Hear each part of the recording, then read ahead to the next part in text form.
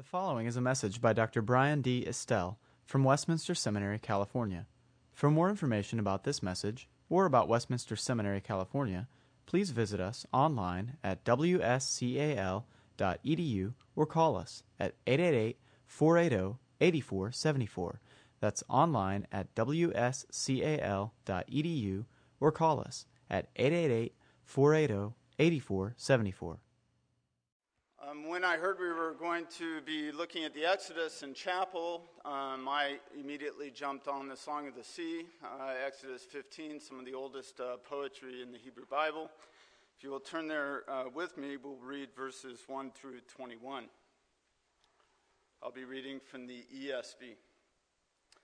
Then Moses and the people of Israel sang this song to the Lord, saying, I will sing to the Lord, for he has triumphed gloriously. The horse and the rider he has thrown into the sea. The Lord is my strength and my song. He has become my salvation. This is my God, and I will praise him, my father's God, and I will exalt him. The Lord is a man of war. The Lord is his name. Pharaoh's chariots and his host he cast into the sea, and his chosen officers were sunk into the Red Sea. The floods covered them. They went down into the depths like a stone. Your right hand, O Lord, glorious in power, your right hand, O Lord, shatters the enemy.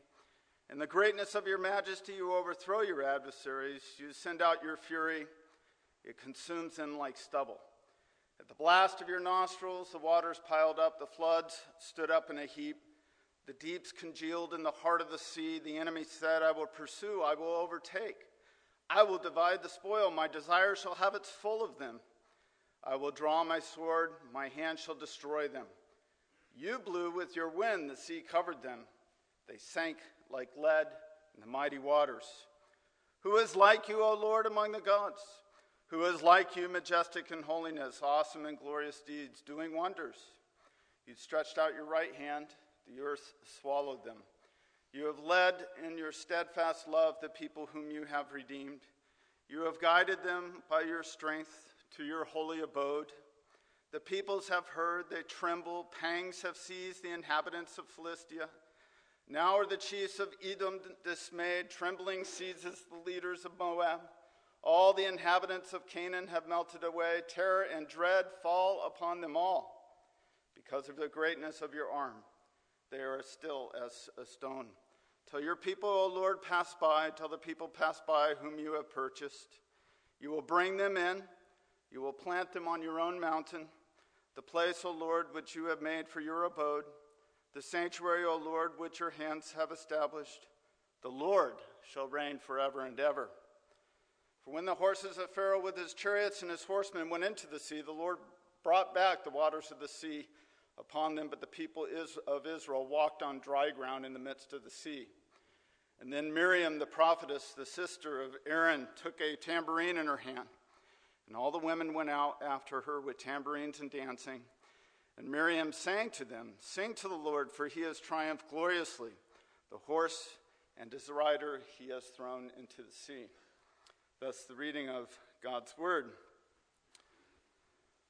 In the Belgic Confession, article number 34, which is on holy baptism, after describing the institution of baptism, at the end of that article, it makes this comment, not that this is effected by the external water, but by the sprinkling of the precious blood of the Son of God, who is our Red Sea, through which we must pass to escape the tyranny of Pharaoh, that is the devil, and to enter into the spiritual land of Canaan. So this chapel message, which is focusing on the Song of the Sea, you don't have to think too hard in order to take note of where the Belgic Confession was alluding to, namely Exodus chapter 15 and the Song of the Sea, by that reference at the end. It is a chapel message, not a sermon. So please don't use this as a model, God forbid, as a sermon when you go out into the pulpit in the future. But I do want to make some comments on the Song of the Sea. First of all, biblical scholars of the highest caliber have long recognized the importance of this poem.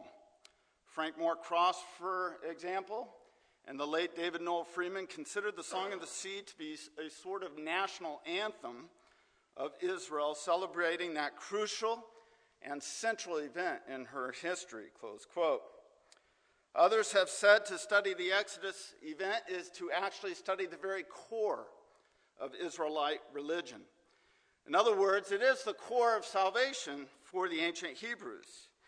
And if this is the case, then there is something that the Song of the Sea can tell us about the salvation of God that he provides, and it can even speak to our modern controversies, for example, in the area of justification by faith, and our constant and timely need for a word of assurance in our most pressing and poignant questions which we humans and pilgrims asked.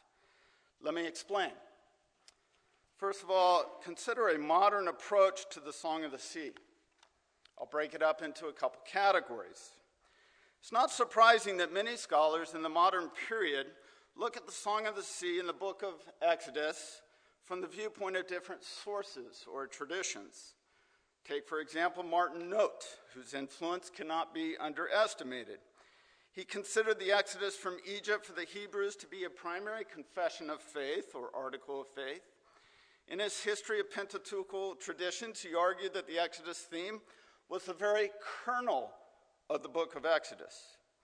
And Note concluded that the Exodus was actually a center not only of the book of Exodus, but a point of crystallization for the entire Pentateuch.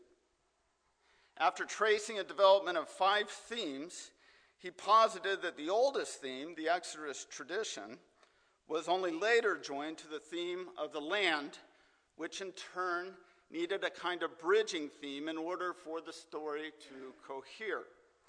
And thus the theme of the wilderness wanderings became a part of the final formative stages, which would make up, in his view, the Pentateuch in its received form. Now, for Note, therefore, the wilderness theme was marginalized in the makeup and composition of the final form of the Pentateuch.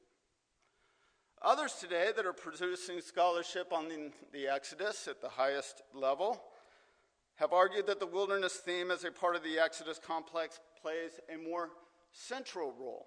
Here I have in mind Thomas Dozeman, for example. He's argued that the wilderness pilgrimage theme was not an original component of the plot structure of the Exodus event, but was actually inserted by later Deuteronomistic traditions, that is, editors, and that its particular contribution was to separate the element of divine power, as described in the Exodus despoiling event, and the intended outcome, namely the inheritance of the Israelites. This is an even more egregious mistake, in my estimation, for reasons I'll explain in a minute. But notice in Dozeman's view, the wilderness tradition transforms the story into salvation history. A third approach can best be summarized in Walter Brueggemann's terms, that most popular of postmodern Hebrew Bible interpreters, in the following way. For the Israelites, since they descended from nomadic stock, namely Abraham, being turfed in the land is absolutely essential to the core of their being. The Jordan represented a kind of boundary for confidence at homeness, the moment of empowerment or enlandment, the decisive event of being turfed and at home for the first time. After all, Abraham left his home. None of these 3 approaches, which are fairly representative of the academy in general, gets it right. My approach is to assume the unity of the book and the canon. My approach will be to argue that the land reference, that holy abode which we just read about in the Song of the Sea, is probably Sinai, at least immediately, and that this land reference is important for our understanding of salvation as a whole. Breaking up the story into alleged stages of redaction, or some kind of postmodern importance of being turfed approach, like Brueggemann does not plumb the depths of what the Holy Spirit intended in this passage. Listen again to verse 13. You have led in your steadfast love the people whom you have redeemed. You have guided them by your strength to your holy abode. And then verse 17. You will bring them in and plant them on your own mountain, the place, O Lord, which you have made for your abode, your sanctuary, O Lord, which your hands have established. Let me explain. Sinai is indeed the best immediate option for references here in verses 13 and 17. However, to take the next move and widen our understanding of these references to the canonical level is absolutely essential. The original language and the imagery of Sinai was used for legitimization of later places of worship in the Hebrew Scriptures. Just two examples among others. Even though Exodus 15 designates Sinai as Yahweh's inheritance, his sanctuary to which he's leading his people, that's far from the end of the story. For example, in Joshua chapter 3 to 5, this reference and an allusion to the Exodus gets broadened to Gilgal. Psalm 78 actually takes this reference to Sinai and broadens it to Shiloh and to Jerusalem, which is ultimately Zion as a past and future ideal. Now, this is absolutely essential in order to understand the whole complex of salvation, because then this leads to the following question. If we are going to plumb the depths of what the Exodus salvation means in the rest of Scripture, so if you come to chapel the rest of the semester or as you're studying Exodus yourself, what essentially are you doing? What is the meaning? What is the sense? Is it deliverance from Egypt only? Does it include guiding the people to Sinai, which in your mind should mean presence of the Lord? Or does it include something like the wilderness wanderings and actually ushering the people into Canaan itself? See, what I'm doing here is, as you read allusions or references to the Exodus event in other parts of Scripture, what would they have thought of, and what should you think of as a new covenant Christian with regards to what makes up the most essential salvific event in the Old Testament? These are significant and programmatic questions. The Song of the Sea that we read this morning actually gives us a clue to answer those very questions. Since the Song of the Sea is at the center of the book of Exodus, and since the very structure of the song suggests an answer to those questions about how the Israelites understood the Exodus, let us take our cue from there. Mark Smith recently argued that the Song of the Sea provides several functions in the book of Exodus itself. His thesis is that the Song of the Sea itself functions as a kind of fulcrum between the first half of the book of Exodus and the second half. The narrative about the escape and liberation from the Egyptians, as described in verses 1 through 14, and then described in the song, verses 15 through 121, verse 1 through 121, prepare the reader for Israel's journey through the wilderness, culminating at Mount Sinai, chapter 15, 22 through 18, 27. And of course, this brings one into the Sinai sojourn, which occurs in Exodus 19 through 40. Now listen carefully in the next step. Brian Russell has recently published a monograph that argues that the very structure of the Song of the Sea reflects just such a central organizing principle. Regarding the Song of the Sea in verses 1 through 21 of chapter 15, verses 1 through 12 and 19 through 21 look backwards to the events surrounding the liberation from the blasting furnace oppression of the Egyptians. If you look at your text, you can see that. Verses 13 through 18, however, in the song are very different. Significant, I might add, because they anticipate pilgrimage through the wilderness in the narratives that follow. Therefore, the Song of the Sea itself seems to indicate an internal structure that serves as a microcosm of the whole book of Exodus, which serves as a macrocosm of the entire Pentateuch, which I would suggest serves as a microcosm of the whole complex of salvation, both deliverance from the enemies of Israel in Egypt and the broader wilderness wanderings as described in the Sinai pilgrimage, which culminate, yes, at the foot of the mountain of God, But the wilderness wanderings do not play a minor role in the whole Exodus complex.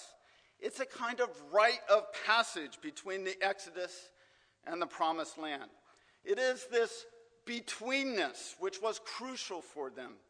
Long have the Jewish people recognized the importance of this transition, memorialized in their ritual of Sukkot, that is the feast or festival of booths. The desert, actually, the wilderness wanderings become iconic for them. The place where they entered that dangerous sphere of freedom, where everything is possible. The desert represents the time of separating what was already given, salvation, liberation from the iron furnace of the Egyptians, and what was not yet a reality, the land of Canaan. This will become important for biblical theological analysis of all books subsequent to the Exodus that reflect back on that central salvific event. In other words, brothers and sisters, what we're doing when you come to chapel and you listen to the book of Exodus expounded, you're studying salvation. You're studying the whole complex of salvation. And it's not merely to Sinai that God guided the people when he was crafting them as his own. Being in his presence, represented by Sinai, was one goal. But that's not the final goal.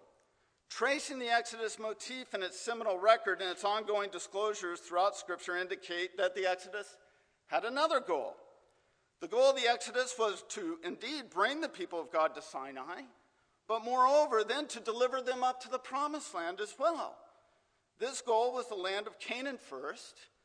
However, the eschatological goal was not merely that geopolitical land of Canaan, it was far greater.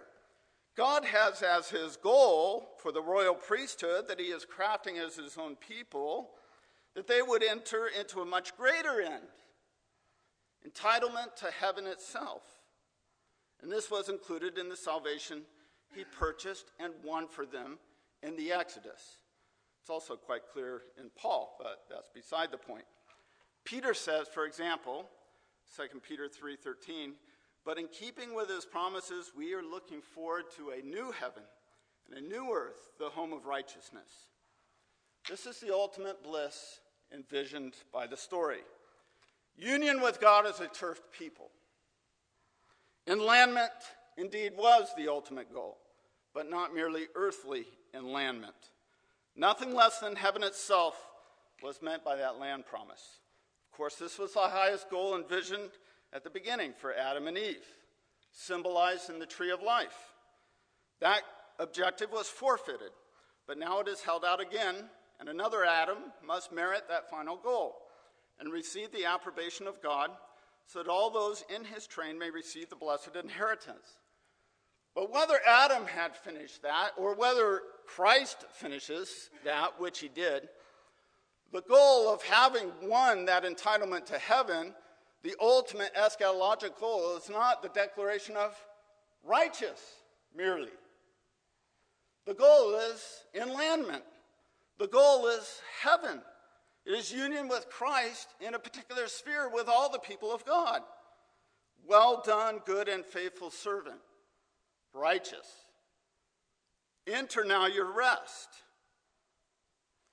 This is what the exegetical data suggests of the canonical scriptures. It corroborates with the Exodus motif. It is the whole course of our salvation written in miniature. You see, Canaan becomes a kind of synecdoche for Zion. And of course, ultimately, as we know, and even Jewish writers like John Levinson have told us, Sinai is important. But it's only the midway point between Egypt and Canaan. Therefore, the particular contribution of this chapel message is to suggest that a close-grained reading of the Exodus itself, which equals the whole salvation story, in the book of Exodus and throughout the scripture, substantiates this very principle.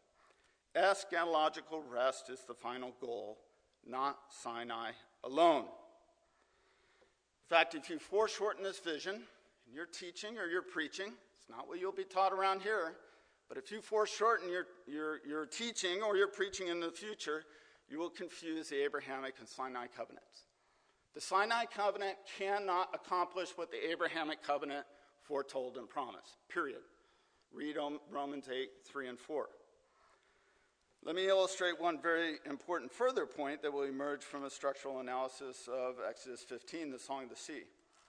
It's important to recognize here the central thrust of the Song of the Sea is about more than liberation from Egypt. That's only half the story. But it's also liberation from sin, of course, and a significant point is it goes way beyond taking them out from underneath the iron furnace of that political oppression of tyrannical Pharaoh. But there's also a question of kingship which supports this whole thing. Look at verse 18. The Lord will reign forever and ever. Now, this was a point emphasized by Dr. Fesco last week. Interestingly, in the first 15 chapters of Exodus, this root or related nouns, malak, mem, lamet, kaf, reign, rule, occurs 15 times. The first 14 times are attributed to Pharaoh. So Dr. Fesco is absolutely right to say a chief question is, who is king? Who really rules the universe? Who really has power to put people under his thumb or to liberate them? And then here in verse 18, the Song of the Sea, for the first time, attributes the root to God. God is king. He alone is Lord. There is no other. It is not Pharaoh, and there is no other God. There is no political leader. There is no leader. There is no human being in all the earth that can measure up to the incomparable God. What is significant and consoling in this gospel that we have in the Song of the Sea is the fact that the one true God is king. He is not only delivering from the iron furnace of sin, taking us into his presence, namely Sinai, so to speak, guiding us through their and our wilderness wanderings. Notice the already, the not yet. But he is also promised in embedded seminal form in the Song of the Sea to do this for you, brothers and sisters, to take you all the way home into his presence, into heaven itself. If you're in union with Christ, you are entitled to heaven because that's what he has merited on your behalf. Indeed, as we fast forward to the transfiguration in the New Testament scriptures, we ask ourselves, what exactly was it that Moses and Elijah were talking to Jesus about, our Lord?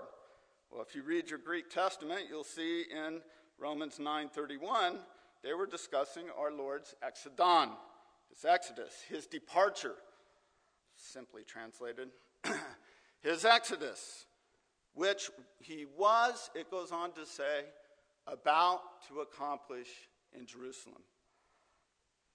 What could be more comforting, brothers and sisters, than to be reminded that we've not only been liberated from the fiery furnace of the tyranny of sin?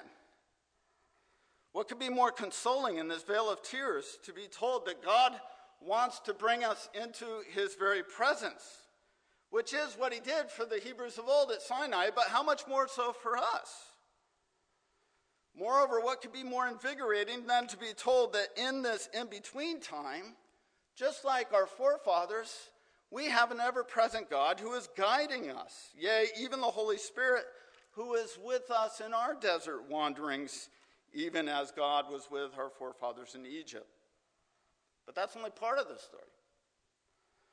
What could be more assuring than to be told in this representation of the whole of our salvation that this complex salvation includes an end-game plan, namely that God has wrought nothing short of ushering us into the land of Canaan, which is a picture of heaven itself. This cannot be doubted. That's your assurance. Not even the gates of hell can prevail upon it. Not even your own works or your lack of works can call it into doubt, like so many revisionist views of justification want to set forth today. The sureness of this does not hang on our own good works in this time of betweenness. No, this entire complex of God's salvation was wrought by the perfect obedience of the captain of our faith, namely our common Lord Jesus Christ. He will do it. It is sure. It is yes. It is amen. There should be no lack of assurance with respect to introspectively looking at our own works or lack thereof. Although this is hinted at in the Song of the Sea, it is fully manifest in the canonical context of our 66 books of the inspired Scripture. Praise be to God. Come ye faithful, raise the strain of triumphant gladness. God has brought his Israel into joy from sadness. Loosed from Pharaoh's bitter yoke, Jacob's sons and daughters, led them with unmoistened foot through the Red Sea waters. 'Tis the spring of souls today. Christ hath burst his prison, and from 3 days' sleep and death, as a sun hath risen. All the winter of our sins, long and dark, is flying from his light, to whom we give laud and praise undying. Copyright 2012, Westminster Seminary, California. All rights reserved. You are permitted to reproduce and distribute this material in any format, provided that you do not alter the wording in any way and that you do not charge a fee beyond the cost of reproduction. For web posting, a link to this document on our website is preferred.